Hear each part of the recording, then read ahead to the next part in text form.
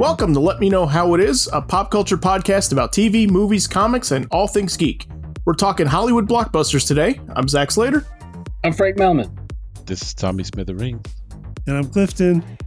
All right, so we are attacking this subject kind of broadly, but as part of it, we'll explore the history of blockbusters and what we think makes them successful, what they have in common with each other, and we'll also be predicting which new releases might become huge box office blockbusters in the future. So, with that said, this is our 80th episode, and unfortunately, the stars didn't align for us to do our Captain America 80th as our 80th episode, but we wanted to do that for July 4th, so the stars didn't align. But so here we are, blockbusters for number 80. So we should start, I guess, with actually the actual definition of what a blockbuster is. Who wants to take a stab at it? Well, unofficially, I just thought it was a tentpole movie that came out during the summer, which everyone wanted to see at once, regardless of the theme of it, whether it's sci-fi, fantasy. It was just something that you wanted to take your family to go see, or everyone, I believe. Right. Yeah. Yeah, I never looked anything up on it, but the adage, the phrase blockbuster, I'd always either deduced or had heard, came from just the idea of people standing around a block in line for a movie, which is what used to happen in the 70s. Interesting. I did not hear that part. I had initially thought, somewhere in my life, I had heard the fact that a blockbuster, to be considered one, you had to make a certain percentage like over the budget, right, in the box office, which I had thought that for the longest time, but I didn't find anything about that digging it up today. But I was surprised. So like some of the reports I was reading that the term did go back to the 40s. Okay. In some instances, but it was used kind of differently. It was used as sort of like an advertising adage, right? It was like, actually using the metaphor of the bomb itself, right? Okay. So it was like, this movie will tug on your heartstrings like a blockbuster bomb, stuff like that. And that got dropped after World War II, but apparently in the 50s, Variety used the term blockbuster in an article that was describing like high budget, like high spectacle movies that Hollywood was making. Okay. And by that point, it was sort of like in the vernacular, it was sort of an industry term at the time, but it kind of like disappeared. And then my finding was it kind of coalesces around Jaws, the use of the term. Jaws is what I've always heard is like the big blockbuster, modern blockbuster as we know it film. Right.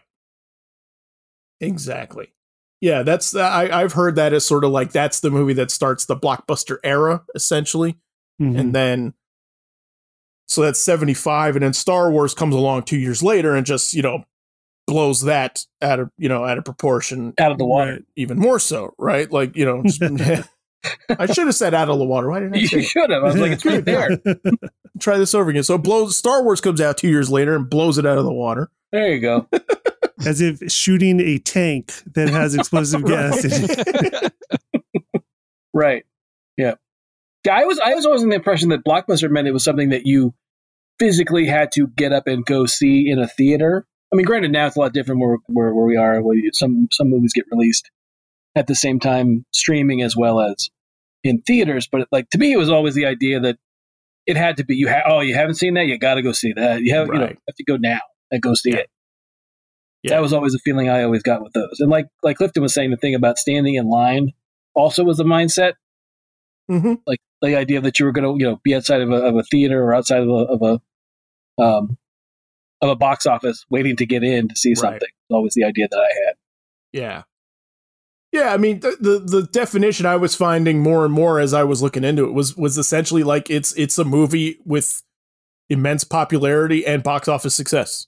Mm-hmm. Like that's kind of it. It's like, I guess, like really today, I guess that's more known as like event movies, right? Also, like, which is a term I've heard kind of flying around from time to time.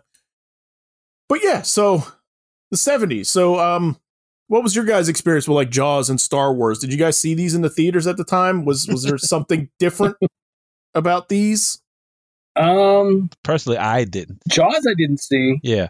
Yeah, Jaws was a little before a time. I mean, the only thing I remember about Jaws at the time was like my mom tells a story about being pregnant and worried seeing Jaws and then regretting it because she had nightmares about Jaws around the time that I was, not quite here. So there was that. Star Wars though was probably the first one that I can remember being in a theater to see. Mm-hmm. I remember that. Like I think I've told the story before in other episodes of being like seeing it with my family, and then the next night or the night after, a bunch of friends' parents were like, "Hey, we're taking a wood panel station wagon to the drive-in to see Star Wars." Oh wow! And gathering up all the kids in the neighborhood that wanted to go. Yeah, Yep. Everyone just jumps in the back. Right? Yeah, Yep. Of course. No seatbelts. It was a different time, and we all went to see Star Wars in a drive-in. That's like I remember seeing because I know I saw Star Wars like a couple times within a couple days, so I knew it was like one of those things where that was like a moment I can delineate that there was things that before Star Wars and things after Star Wars. And there was always some kind of mindset about going to see a big movie after Star Wars. Right. Okay. Tommy, Clifton, what about you guys? I think I brought up the fact of how many times I've almost didn't see Empire Strikes Back. Yeah. As far, Okay. but that wasn't the first. The first was the one after that, which was Raiders of the Lost Ark. Ah. Yeah, I clearly remember. And I knew nothing about the movie at the time. All I know, my grandmother said the Bible was in it. It's a good Sunday school movie. Right. Yeah. And I was like, what? So okay. And then we see it. I was looking for the Bible the whole movie. I didn't see it, but There's some Bible stuff in it. there's Bible. Yes, there's Bible So stuff. you didn't see Star Wars in the theater, the original? Oh, not even remotely. No, I barely even almost didn't get to see Empire Strikes Back in movie theaters. Right. Yeah. I've told you that story though, right? I don't know. Why don't you tell it? Okay. All right. Go ahead. I remember this. Go ahead. Yeah. Well, basically, my mother worked at the movie theaters, ironically so. And at the time, right after my father picked us up from school, he'd take us to pick up my mother. Mhm. Well, every time he picked us up, I was able to sneak in and see the beginning, not almost the beginning of Empire. And like clockwork, he'd take us out. So I only saw, every time I came in the movie theater, all I saw was Luke beaten and battered for whatever reason. I don't know why. And he's taken upside down. And then he kills the beast and runs off, and that's all I saw. The Wampa. Oh, Yes. the Wampa. Okay. I thought you meant hanging upside down from the antenna at Cloud City. Oh, no, I'm sorry. Hanging upside down in ice in Right. the beginning. Okay. But the crazy part is I've seen that scene like 12 times without fail. Didn't know how he got there. Didn't know where the movie was going after that. And I never saw it until it came to video. Wow. Yeah, torture. I remember with Empire, for me, it was I had gotten the packs of trading cards. And it was if I remember correctly, it was, the trading cards were like the characters, each character had a card and there was a bio or whatever on the back. And then they had like the ships, like the Star Destroyer and the TIE Fighters and all that stuff. And I had a bunch of those and I couldn't wait to go. And I remember same thing. A friend of mine was going, his mom was like, we're going to go see Empire Strikes Back, like the afternoon that it opened. And I remember we saw it, and then my dad, good-heartedly giving me a hard time about the fact that I went without him and saw it before him. Like, I remember that. But I know with Raiders, I've told this story, I think, a couple times in other episodes, was Raiders was my dad was out of town, like on business, like doing work out of, I think it was not out of the state, but just in state, but out of town. And he had saw Raiders the night before, like with a bunch of guys that he was there from his office. And the same thing where he came home and was like, hey, there's this movie, Raiders of the Lost Ark. We have to go see this movie again.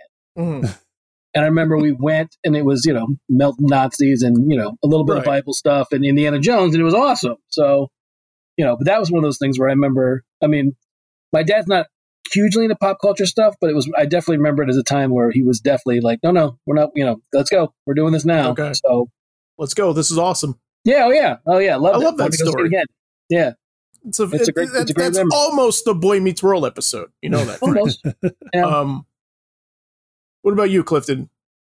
With Star Wars, I want to stick on Star Wars just for a bit. Right. With Star Wars again, like a little before my time. Back then, back in the olden days, back before, this is back before VHS, before even beta. Like they existed, but they weren't common. I think they existed in the late 70s, but certainly weren't common. My house didn't have one until the mid 80s. but like movies would get second and third runs. Like movies would just keep coming back to movie theaters because there was no home video. Right. There was no home video market until the very early days. Around Star Wars was when you got the early days of the home video markets in the early 80s. So, like when I was a kid, I probably saw Star Wars at a later run of its times through the theater. I don't really remember seeing it in the theater. Empire Strikes Back, I have vague memories of seeing on again, probably a second or third run through the theaters. But it was Return of the Jedi is the one I remember. And I do remember that because, again, back in the olden days, you couldn't get your tickets in advance, really. Like, nobody was selling tickets to movies before they came out. You could, at best, go the day that a movie opened and buy a ticket for later that day. Mm-hmm.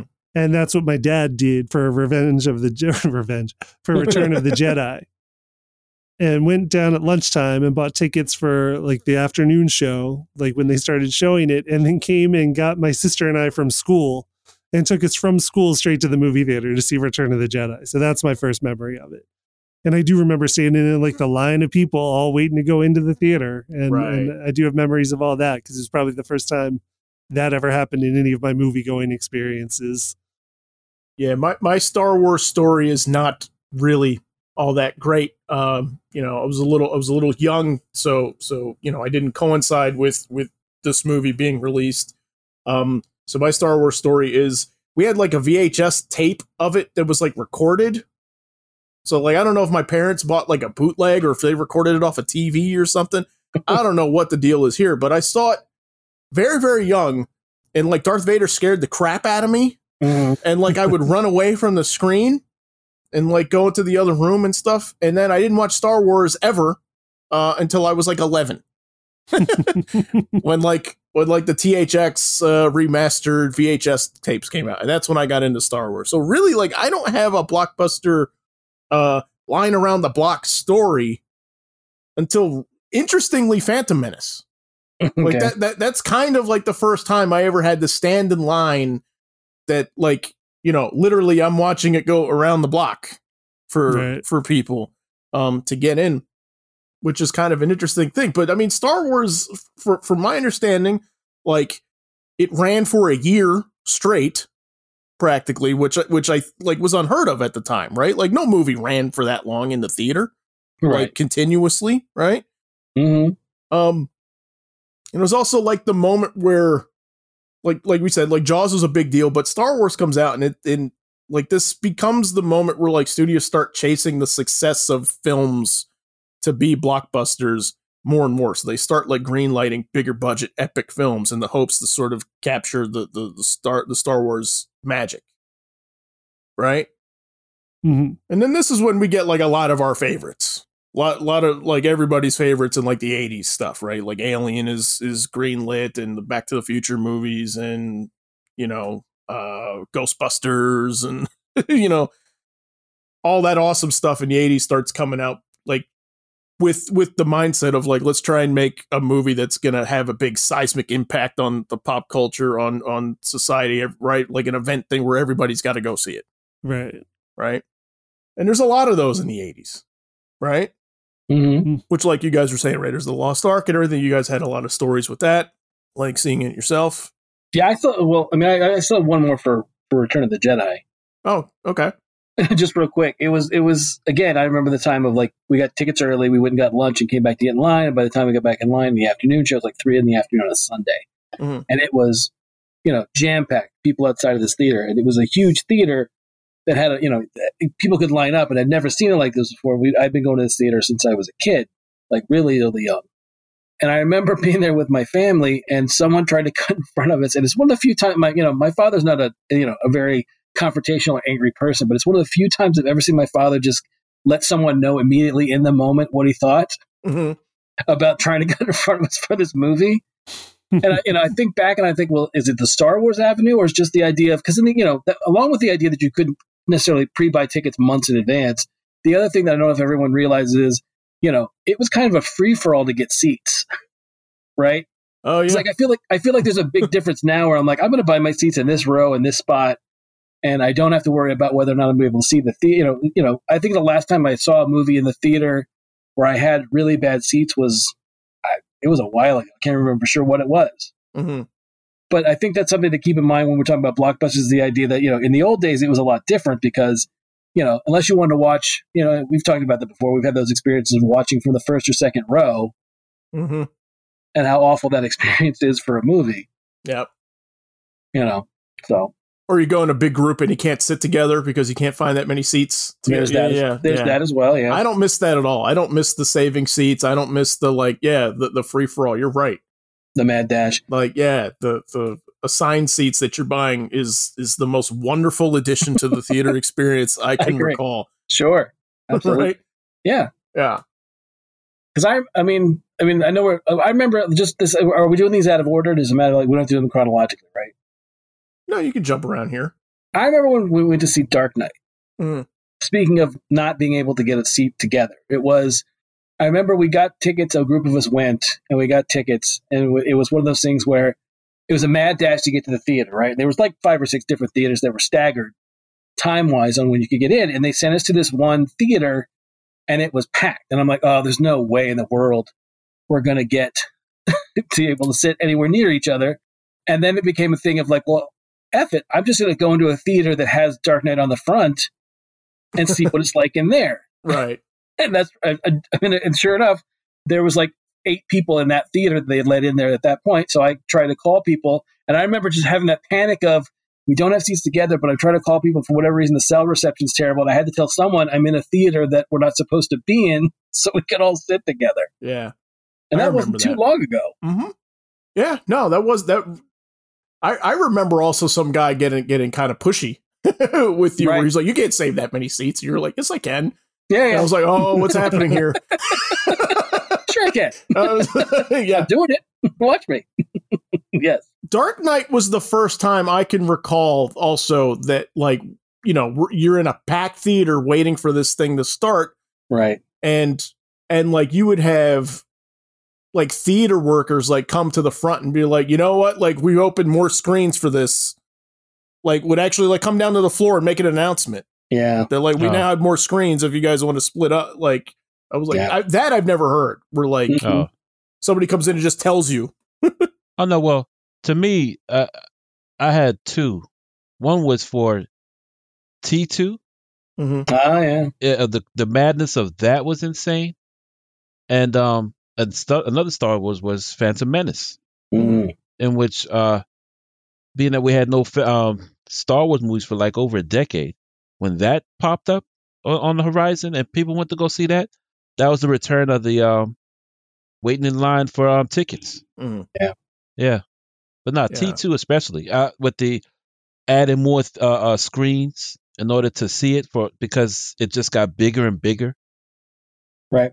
Yeah. I was working in a movie theater at the time for T2. Mm-hmm.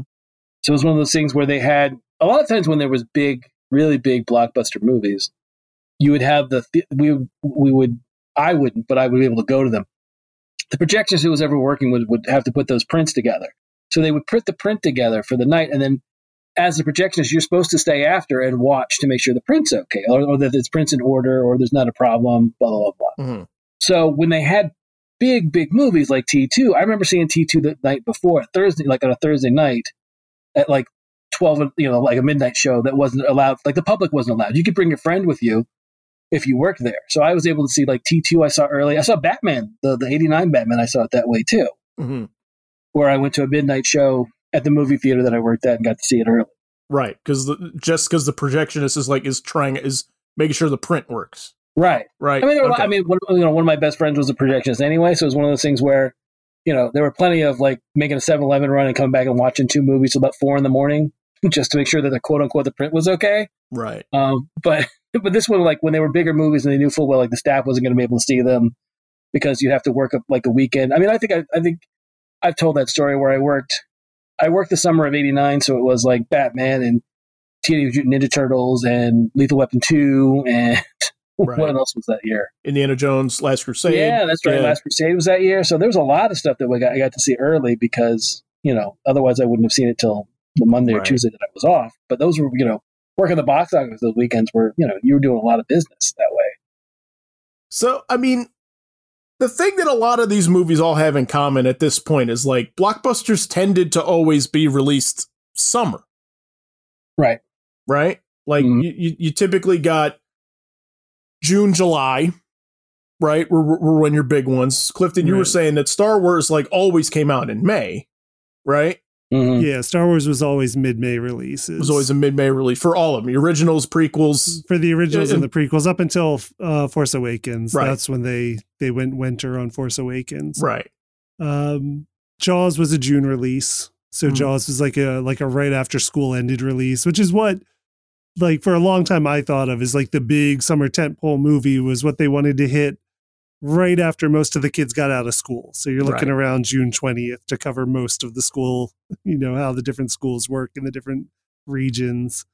And Jaws is squarely that. Right. Mm-hmm. That was my mindset for a long time when I started becoming like a movie fan and started like living at the theater in the summer. Like I always look forward to like to June and July because that's when it was like every weekend was, something cool was coming out that I was interested in. And then stuff kind of like trickled off a little bit in August. Like there were some okay size releases in August, but there was not really like the huge movies kind of like came and went by that point when you got to August.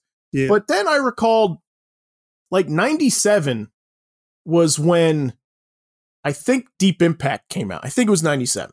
Okay. And that was because at that time I started like not only watching movies a lot, but kind of like following like how movies were doing and going to like websites like Box Office Guru and stuff like that. And kind of checking like how movies were performing. And that was the first time that I recalled hearing people say that there's kind of like something happening with May here where there's these movies that are coming out around Memorial Day are typically doing better and better and better. Right. And then that's the first time I noticed that like that the summer movie season, the blockbuster season got kind of like pushed. It wasn't just June and July. It was also like tail end of May. Yeah. Yeah. I did notice some trends about that. And I do just remember some trends about that happening. But the other thing notable in 97 was Titanic, which was a December release and was the highest grossing movie of that year, still one of the highest grossing movies of all time.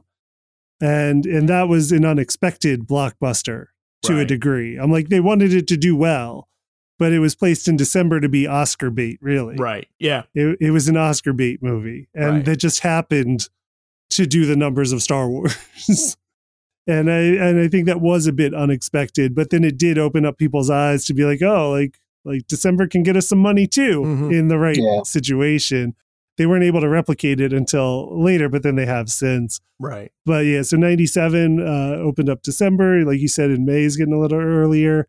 Yeah. And then when I remember May becoming blockbuster season is Spider-Man 1 in 2002 with an opening of the first weekend in May. And that's when I remember, like, now your first week of May is blockbuster season's official beginning and has been ever since. Right. Or at least the summer movie season has been ever since. Yeah. And I remember Iron Man was a May release. Yeah. And I mean, Spider-Man, I think X-Men 2, Spider-Man 2, X-Men 3, or Spider-Man 3, I mean, you started getting a coinciding of whatever the biggest superhero movie of the year was going to be was trying to open the first weekend in May, which coincidentally also happened to become Free Comic Book Day. Yeah. So there was some comic book synergy going on because I think the first Free Comic Book Day was that first Saturday in May of 2002 when the first Spider-Man movie opened. And so that's another thing that people jumped onto there and has been going since. Right. Yeah, it's interesting. It's interesting to see how it's and now today it's sort of like they can happen anywhere.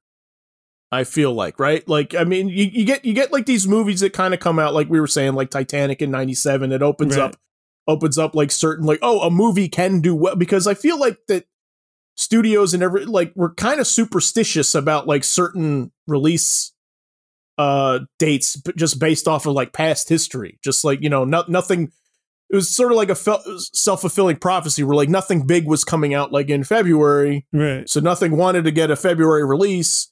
Yeah. You know, it's because people weren't going. Yeah, February, like January, February is like the dead movies. Like the movies they didn't think anyone would go to see, they'd put out in January and February. Right. Is the real, the truth. And there. really even March too for a while. And then I Yeah. remember like 300 being a big hit in March and that being kind of like, oh, okay. And so there's, I mean, there's evidence where if you just like people will go to a good movie when anywhere in the calendar year. And then like, and you know, the big exception to the rule for February is Black Panther. Right. Yeah, I was going to say, so like Titanic, like I mentioned before, was I think an accidental hit. Nobody expected it to be that big as a December release in 97. But then Avatar was released at the same time as Titanic had been. It was a December release in 2009. And they were banking on it doing those numbers. Right. They did plan for it to be a blockbuster. And then, like the ones you're talking about, like when they broke up into other seasons, yeah, like Black Panther shattered February records, and now you can basically get a hit any month. Right. If you can do February, which used to be like the cinematic graveyard for sure. And now you've got like a massive, like record breaking movie coming out of that month. Yeah, exactly. And now, and I feel like that they're becoming less superstitious about that. I mean, like you could find like, you know, exceptions here and there. Like our engineer just posted, just sent us some notes that were like Deadpool was a February release also, which, you know, that was also, I think, on some level, a bit of a surprise in people, like how well it did. You know, even though I think comic fans knew if you had Ryan Reynolds play that character, fun things were going to happen. But I think that movie surprised people. And the other one was Passion of the Christ that was released in February, which I think to this day is still like the highest grossing like R-rated movie. Well, Deadpool beat it. Deadpool did beat it? Okay. Yes. Deadpool beat the Jesus movie. Interesting. They're both February releases, but yeah. And I don't know if anything's beaten Deadpool yet, but I do know Deadpool beat Passion of the Christ. Okay. Similar themes. Yeah. I often confuse the two. Yeah. Well, they both come back. Well, right. They die and come back. It's the same story. That's what I said. Similar themes. But I think, you know, when I think about blockbusters, I think of, you know, I think we're kind of remiss that we're not talking about, like for me, I remember for a while there, it was every July, Will Smith owned July. Sure. Right? I mean, when we think about what, like Independence Day, right? And what else was there? There was Wild West. Oh. Yeah. Well, yeah. But you mean to say it's Men in Black. Men in Black. Exactly. Yep. That's the other one I was thinking of. But I mean, for a while there, he was, you know, they were selling any big blockbuster movie had Will in it, you know, and a song. There was synergy there. There was a song of some sort that was to come along with it. And he would own, you know, not necessarily own the summer. Sometimes he did.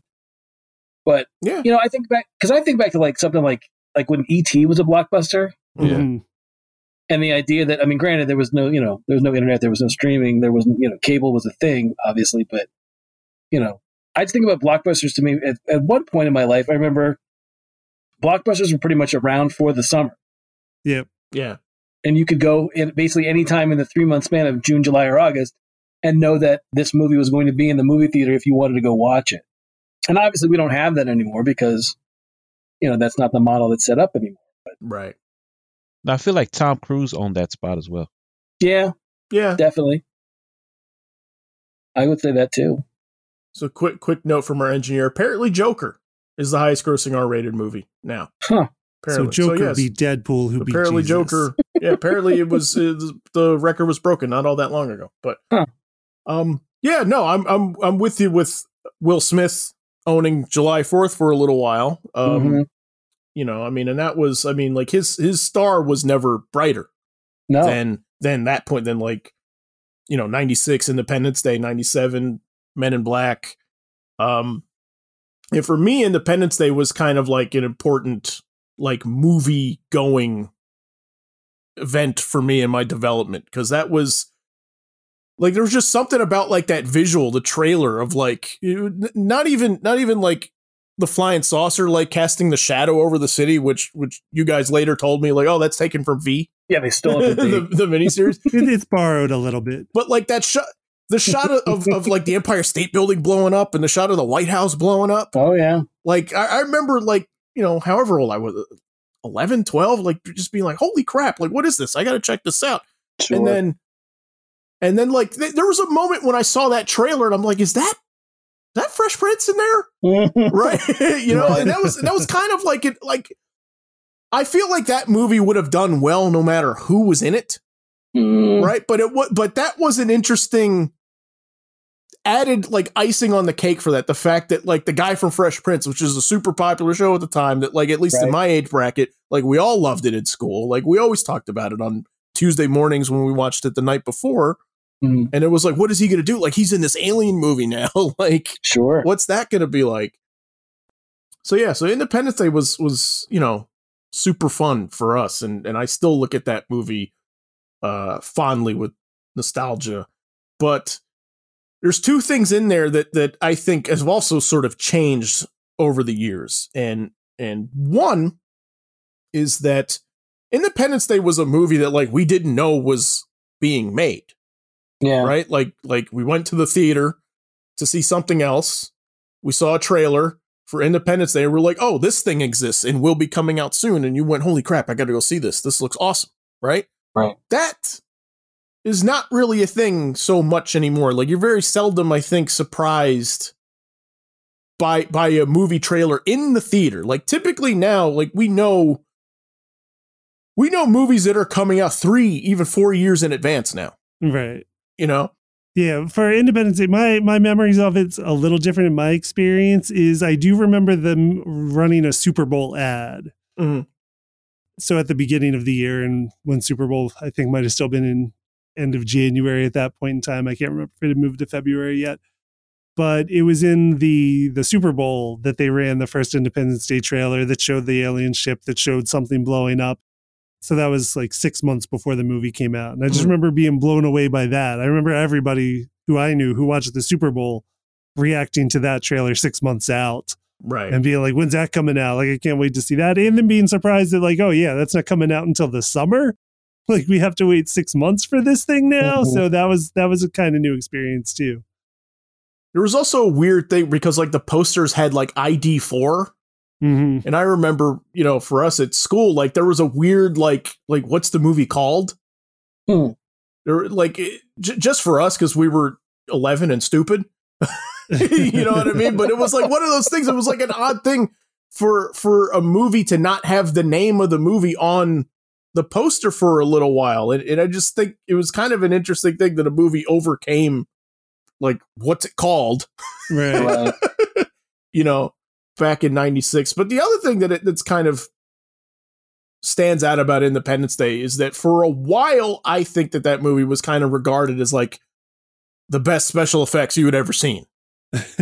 Right? It was like certainly like that was the best, like most realistic looking effects you had seen in a movie at that point. Well, Jurassic Park was 3 years before. Yeah. And right, exactly. Jurassic Park, I think, was that before Independence Day, but like there was a reputation that these movies were starting to have where like the effects were getting more and more like, whoa, like blowing your mind and developing, I think, like what you could do in the art form. Yeah, I have to agree with you with that one because that's definitely what came when The Matrix hit, especially for that type of. Every time we get a summer blockbuster, it's always a push towards how the special effects advances to the next level, like with T2. Right. Seeing the effects on how they do that and with the budget, it's always pushed to a higher budget is what we'd expect from the blockbusters. Yeah, I was going to bring up T2 when Tommy was talking about that earlier. I remember that one being the one where people are like, I don't think we're never going to see anything more than we saw in T2. T2 blew people's minds. But yeah, and then until the next thing came along. I mean, I guess the other thing I think we got to talk about is like, we kind of have to talk about the Avatar in the room. Does anyone want to talk about Avatar? Sure. Because I mean, that was a huge movie. I've admittedly have never seen it, but I know lots of people did see it. So much so that it made as much money as it did. Right. It's now again the highest grossing movie of all time. Yeah, it eked back in front of Endgame. Right. I think what was interesting about that, and Tommy and I remember Tommy and I discussing it over the phone a long time ago, where Tommy, you were saying, like, I just don't get like why James Cameron gets like all these, gets to do like whatever he wants. I agree. And my rebuttal to that was, I was like, Tommy, like, he directed the highest grossing movie of all time, like by a mile. Yeah. And that record was never broken until he made another movie. Right. Which I just think is an interesting statistic. But I mean, that movie, say what you will about the story, I think it checks all those blockbuster boxes of right. You know, like, it's a big, huge budget spectacle thing.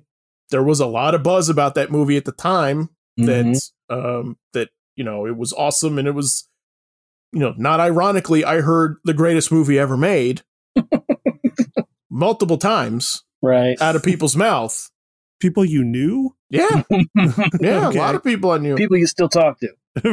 You know, it pushed what was possible. Like, you know, it had all these, you know, interesting new effects and ways to tell the story. It was kind of a resurgence in 3D also. Was that the first? I'm trying to think. Was that like some of the first motion capture stuff, or was that before that? I mean, there's been motion capture certainly in like Lord of the Rings and stuff like that. Like it had existed. Yeah, that was from 10 years earlier. So yeah, okay. Lord of the Rings was where some of the motion capture performances were really like boundary pushing. Yeah. But then they definitely did extensively in Avatar as well. Okay. Yeah. So much so that your leads were essentially CG motion capture leads the whole time, not just one, but multiple. Yeah. So, yeah, I mean, it is what it is with that movie. Although the news that just broke this weekend is that Matt Damon admitted he turned it down. Oh, really? Yes. He just recently, this past week, came out saying that his one of his greatest career regrets was turning it down. And I believe I read 10% of profits. Oh, wow. Yeah. Oh, I read that too. He turned down 10% of the movie's gross profits. Yeah, which is insane. Yeah, he'd have been sitting on 100 mil easy. Wow. That's nuts. Well, that still takes me back to the idea of, like, with Batman 89, the fact that Jack had the presence of mind, Jack Nicholson, to say, "Oh no, give me a percentage of what it makes." Right. And he made a ridiculous amount of money on that. Yeah. And most notably, George Lucas is the greatest success story of that. Mm-hmm.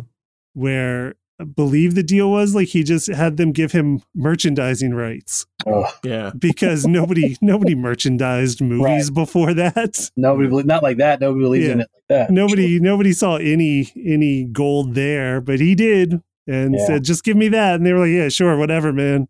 Like, probably laughing behind his back at the time, and little did they know. What a dope. Yeah. You want to make toys of this? Yeah, sure, whatever. Right. No one's gonna buy that. No. Oh, how wrong were they? Yeah. Yeah. So it's changed a little, you know, over the decades and stuff, and now, you know, with the pandemic and everything like that, you know, this is sort of, I think, made everything sort of take major steps forward just to work around this, where you're getting, like, HBO Max has got movies that are dropping simultaneously in theater and on the streaming service, right? And as part of membership, right? As part of membership, and everybody's kind of playing around with this a little bit. Disney Plus has their premium, so you can buy those movies when they come out in theaters for an extra fee on the service. Yes. Yeah. So, I mean, it's going to be interesting to see what happens with, like, I mean, movies are not going to not do the same business. I think, you know, there will still be blockbusters. I just think there's going to be a difference in there's going to be a split in the way that people watch it. Right. You know, I mean, we'll see also if that same day stuff sticks around once things start to get back to normal. I think some of it's going to be around for good. I think so too. Yeah, I think some of it, I think the nature of viewing is just changing. Mm. I mean, some theaters are terrible and some home theaters are great. Yeah. Right. Yeah. Right. I just found it funny that, what's his name? When he directed Tenet, Christopher Nolan, mm-hmm. he was, because he felt his movie should have been a summer blockbuster. Right. that he was part of the whole crew or the group of people who feel that you shouldn't stream it from home. You should be forced to watch the movie theater. Right. Yeah. He was very like bullish on it, right? He was very like cinema is awesome and it needs to, like, we're making it to be seen on a 70-foot screen. Right. Go see it that way. And then I've heard like other directors that are like, I remember James Gunn being like no, like I get what he's saying. Like, I'm making it to be seen on a giant screen too, but at the same time, I know that viewing habits are shifting. Right. And like, you can't dictate what the audience does. Right. Yeah, I just think the convenience of it too. It's just to be able to do it from home from the push of a button. Yeah. Well, I mean, to me, it's along the lines of like, it's like someone being in the 30s saying, "Oh no, it's meant to be read. You should read the dialogue lines." Why would I want to hear the actor's voice? Sound is gonna kill the pictures. Yeah, the talkies are just going to be the worst thing ever. Why would you ever want to hear say the lines and actually in real time? Right. It's supposed to be met with dramatic music with a guy playing the organ in the corner. Like, give me a break. The whole Christopher Nolan thing always struck me as there must be some deal that you're losing out on, and I get it. If you signed a deal that you're supposed to get, a bonus for whatever for box office week, the weekend or whatever, I'd be annoyed too. But the main thing is that things change. I mean, it's the nature of how we take media in and stuff is always evolving. Yeah, and the idea that you're going to be the lone voice in the wind that's going to be like, no, it's got to stay the way. No, it's not going to stay the way it's always been. Yeah. There's no reason to believe that it would. I think that there are ways to address his concerns too, because I know that he's very into the technical aspects of it, where like at least the theaters is kind of a controlled setting where you're going to see it the way he's intending it, whereas like people have their TV settings off for differently in every home, so you may be getting that weird strobe effect, right? Well, and I just think it's a way of like controlling that, like, so nobody's going around being like, "Oh, the effects are terrible, the movie looks." Right, but I mean, like, I feel like that there's ways that we can address this and sort of make sure that. But then, by that token, why would you buy a Blu-ray or a DVD or whatever, a 4K or whatever? Because your TV settings are still going to be the same way. So I should just forego buying any of that stuff after the fact. I shouldn't subscribe to cable or to internet streaming service because it may look like that's what you're telling me is the only way to see it pure in its pure form that Nolan intended is to go to the theater. And I don't believe that. I think that's a bunch of crap. Right. It's just the idea is, no, there has to be, to me, it doesn't strike me as anything other than there's got to be something there that you're losing out on because that's why you're upset.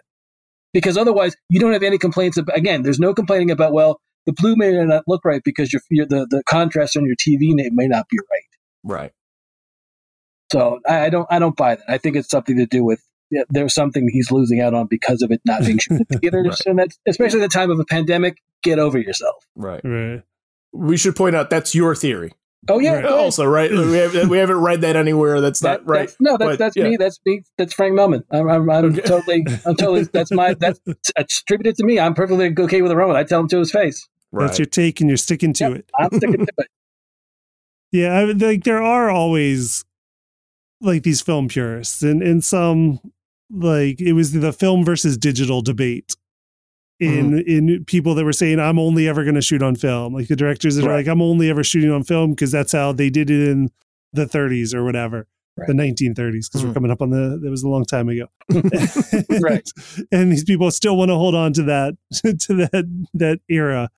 And it is kind of like that. I do see, and because I was always one, I'm like, if it looks good on digital, like digital's a lot easier to shoot on, sure, than film. And so I was like, man, as long as it looks good in the end, like, who cares? And most people viewing wouldn't be able to tell the difference between what's shot on good digital, right, and what's shot on film. Like what's shot on digital in the hands of a good filmmaker looks great.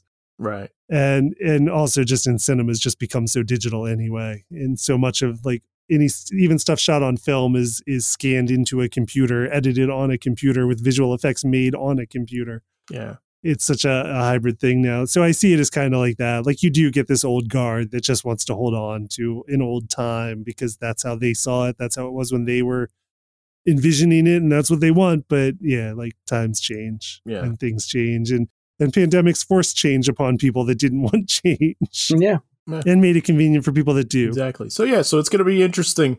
It's going to be interesting to see what happens. I mean, we're getting now around around the period where you know, the time we're recording this, Fast 9's in theaters now finally, and that was the first movie to delay its release, and it's doing well. It's doing really well.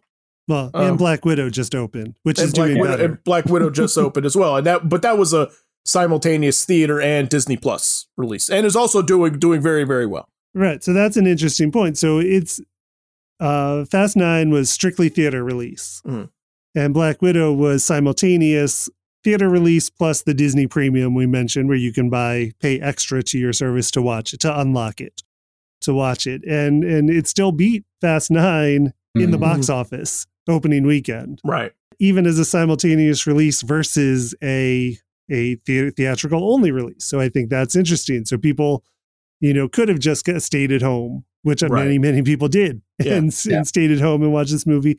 And you still had enough people went out into the theater to beat a theater release exclusive movie. Right. And we do a lot of, everybody does. They do a lot of cheerleading. You look at the box office numbers, like what was the number one movie this weekend? And did it beat this other movie in its first opening weekend?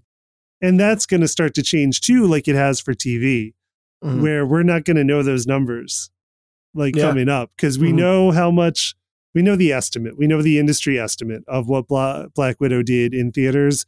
We have no clue how much it made on Disney Plus, and Disney Plus will never tell us how much it made. They'll just say it did great, and I'm sure it is doing great, but we'll never know beyond that.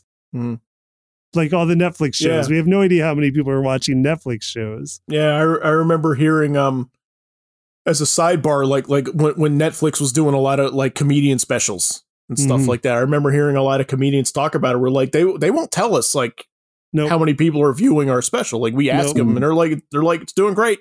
You don't want that metric. It's doing great. Keep doing it. Yeah.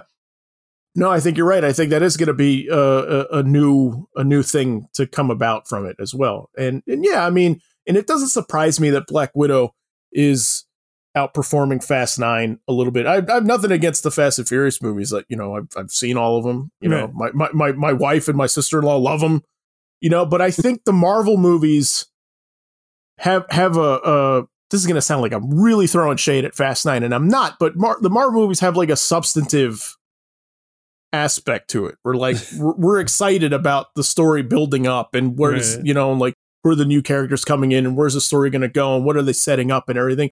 And Fast 9, even though we're talking about a movie a series that's now in its 9th installment and has had spin-offs, right, and has had spin-offs and is doing very, very well, I've never ever in my life overheard people talk about the story for any of the Fast and Furious movies. It's always been effects. It's been stunts. It's been family. Right. They don't theorize about when Dom is going to talk about family next in the next movie. Yeah.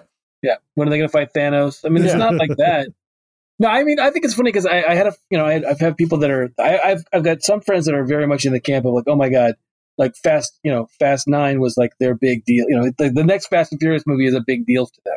And that's great. Good for you. I mean, that's your bag. That's your thing. But I also know people who look at like Marvel Avengers movies and say those are like more like what we had growing up with like Star Wars movies, right? Those are the big things we look forward to. They're big event movies. They're big blockbusters, I guess you could say, even though people don't really have to wait in line all that much anymore.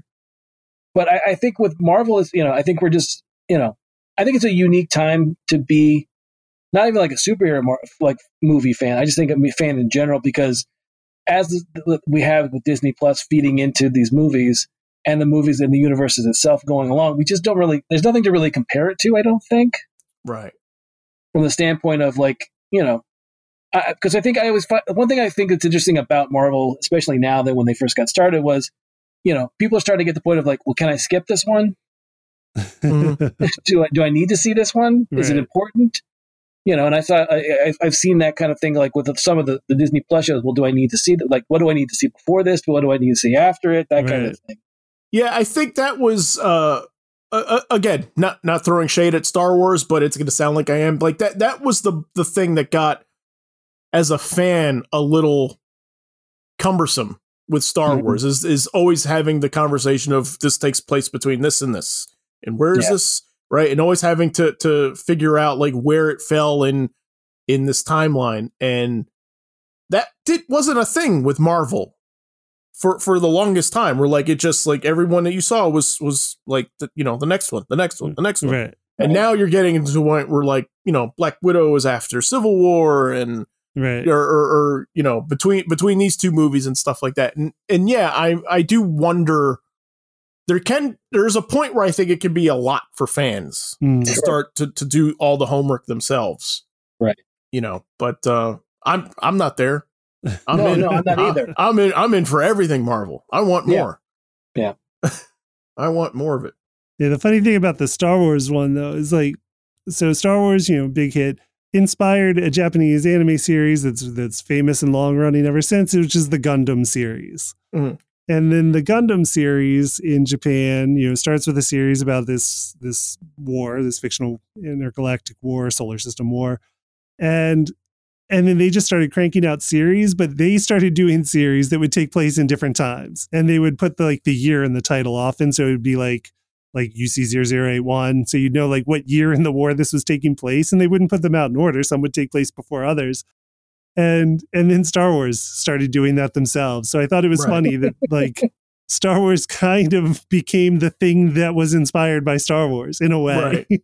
Of like, we'll tell this story that takes place between these years of the war, and everyone will go along with it because that was a Gundam thing first. So, all right. So, any final thoughts before we start closing out? Anybody have a memory they're chomping to say about when they saw Tremors or something? That was probably one I didn't see until video, honestly. Okay, no, I know, me too. I saw it on Fox. It's on the theater. That's like for our episode of cult classics, things that bombed and then still became hits. We can do an episode on that another time. Yeah, that was a midnight showing. That was we got to check the print, make sure the print's okay. Let's go get nachos and come back and watch Tremors. Okay. So our favorite cult movies will be a topic. That's sometime. A good idea. We should do that. Now, other than, I mean, the only thing is I've told this story a couple times of being, being on restriction or being grounded and not being able to see Blockbuster. Mm.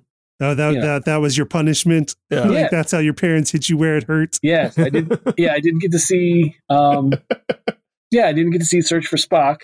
Right.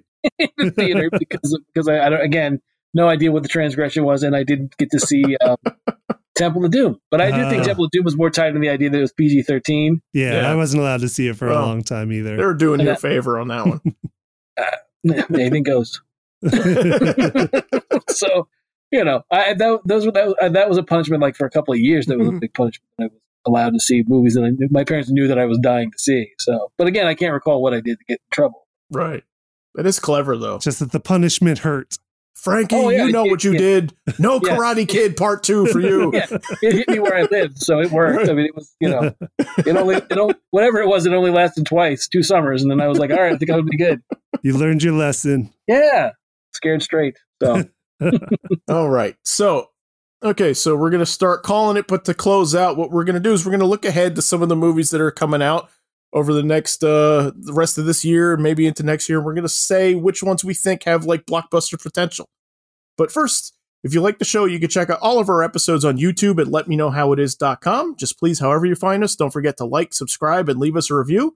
And finally, if you have any ideas for a topic on the show, send them our way on Twitter or in the comments. Our Twitter handle is our show's initials, LMKHII. All right. So which movies for the back half of 2021 and into 2022 do we think have blockbuster potential? Oh, can I go? Yeah. And you can do more than one, whatever you got. Like, just leave some for the rest of us. Oh, no, I was going to say, wow. I was just going to say one. I was going to say Suicide Squad. Yeah. Okay. Yeah. I think that's got blockbuster written all over it. Mm-hmm. Yep. I think Suicide Squad is gonna end up being like such an important movie for the DC like slate of stuff. Yeah. Oh yeah. Yeah. So it's rated R, right?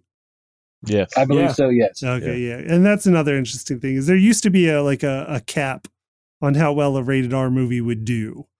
Like we were talking about before, there weren't that many that broke out until Passion of the Christ, then Deadpool, then Joker. But now like that cap seems to have slid up and up and up and up and not really be a cap anymore on how well a movie can do. But that's interesting too, is the idea that the R-rated movie was a thing that was a staple for a while, and then more and more, whether it was editing or just not making movies that were aimed to be an R-rated thing, became less and less. Because I think, again, the shifting to, PG-13, just, sort of like the idea like we could skirt some of the stuff that would be in an R-rated movie, but not quite go that far. Right. Like if it just takes cutting out like a word or two, then they'll do it to get PG-13.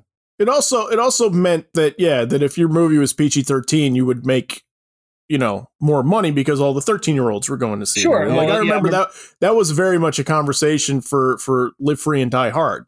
Mm-hmm. I remember where, Die Hard 1, 2, and 3 are all, solid rated R movies. And then the fourth one comes out years and years and years after the fact. And it's a PG-13 movie and everyone's like, huh? Yeah. But, yeah. Well, I remember reading an article somewhere in like some magazine talking about, I can't remember where it was, but talking about the idea that, there was a conscious choice to get sort of a rating in between the two because there was a lot of quote unquote babysitting money that was out there that wasn't going to be put towards an R-rated movie because they couldn't see it. Right. Yeah. There's also a lot of money too at that time. I think I didn't read this anywhere, but I'm just assuming there's a lot of money at the time in like unrated cuts of movies on DVD at the time too. So I don't know if that was also a factor for that, but yeah, Tommy, I'm with you. Suicide Squad. And I can't wait for it. I cannot wait for this movie. Yeah, I think that's going to be a really big movie. Yeah. I thought about like maybe like do we want to like make this into a bet between all of us, like who's right, like who picks, but yeah, I couldn't think of stakes. Right. Yeah, I mean it's still hard to say because we don't know for sure what the box office conditions are going to be for the rest of this year. We know, like you said, stuff's opening up at the time of this recording and stuff's getting stronger each weekend at the time of this recording.